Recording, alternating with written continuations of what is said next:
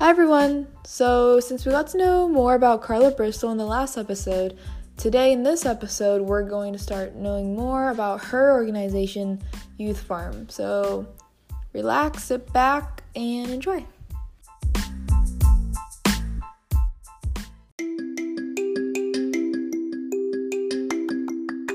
About 20% of what we've done to date is farming. The other 80% is youth development. So it's creating civically engaged young people, allowing our young people to learn more about strengthening their communication skills. Learning financial literacy was very important to us because our young people are paid.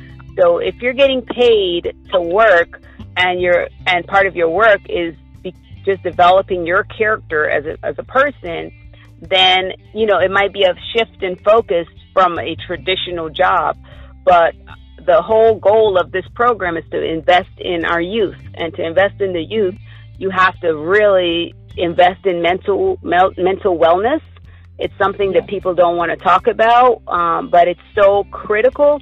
And those were things that were identified very early, that it's not about if an individual struggles with mental illness, is how do we train and grow our community to become more aware so that we know how to better interact and engage with each other. And so that if we have trained young people, when they see something at school or in family, they're better equipped to help. We do yoga, meditation, everything from learning how to use natural food for holistic, to create your own medicines, so that by the time they're growing, their farm is fully created, they have the skill set and they can lead in this area. I know you have a lot of ground covered, for the youth farm. So how do you have this whole farm funded? The money. The youth are paid through funding from the city of St. Petersburg. The farm site itself and the development of the farm site, that's also funding from the city of St. Petersburg.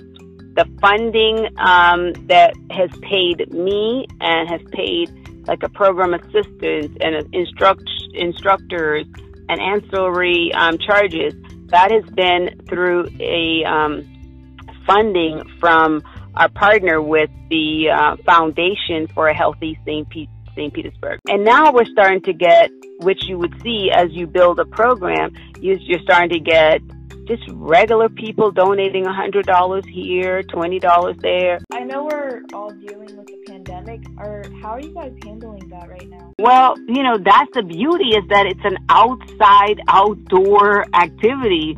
So your distancing is, of course we had hand sanitizers and gloves and masks and everything else, but it's outside, it's outdoors. And it's for just under an acre of land. If you have 40 people, you're not talking about 6-foot distancing. You're talking about you could be as distant as you want to be.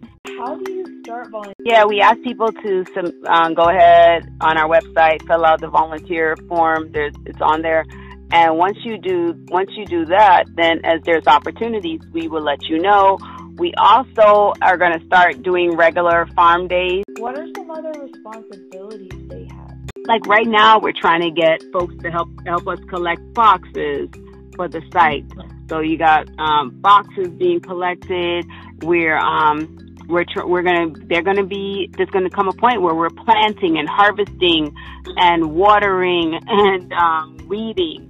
And so all of this is stuff that will start happening organically as we get moving. Let me tell you this too then, because other volunteer opportunities is certainly to help with tutoring, because Monday through Thursday we're on via Zoom, and so we normally have guest speakers. You guys could volunteer supervise for me, because a lot of there's other commitments that I have, but I try to be present during the window, the 3:30 to 5:30 window. And so myself and Miss Miriam, and she's a recent college graduate herself, try to be, so we tend to be present, but being able to have additional eyes, additional support in that way. Even with the fact that the youth are writing articles, you know, it could be, I wouldn't mind coming on and volunteering to help them with their articles, with their stories. So it doesn't mean that somebody has to physically come out. So there's tons of opportunities. So if you just fill out our volunteer form, we would engage and try to get in touch with you to figure out, okay, at this time, how best to get you engaged. Well, thank you, Carla, and I'm so glad that I actually got to talk to you. Of course.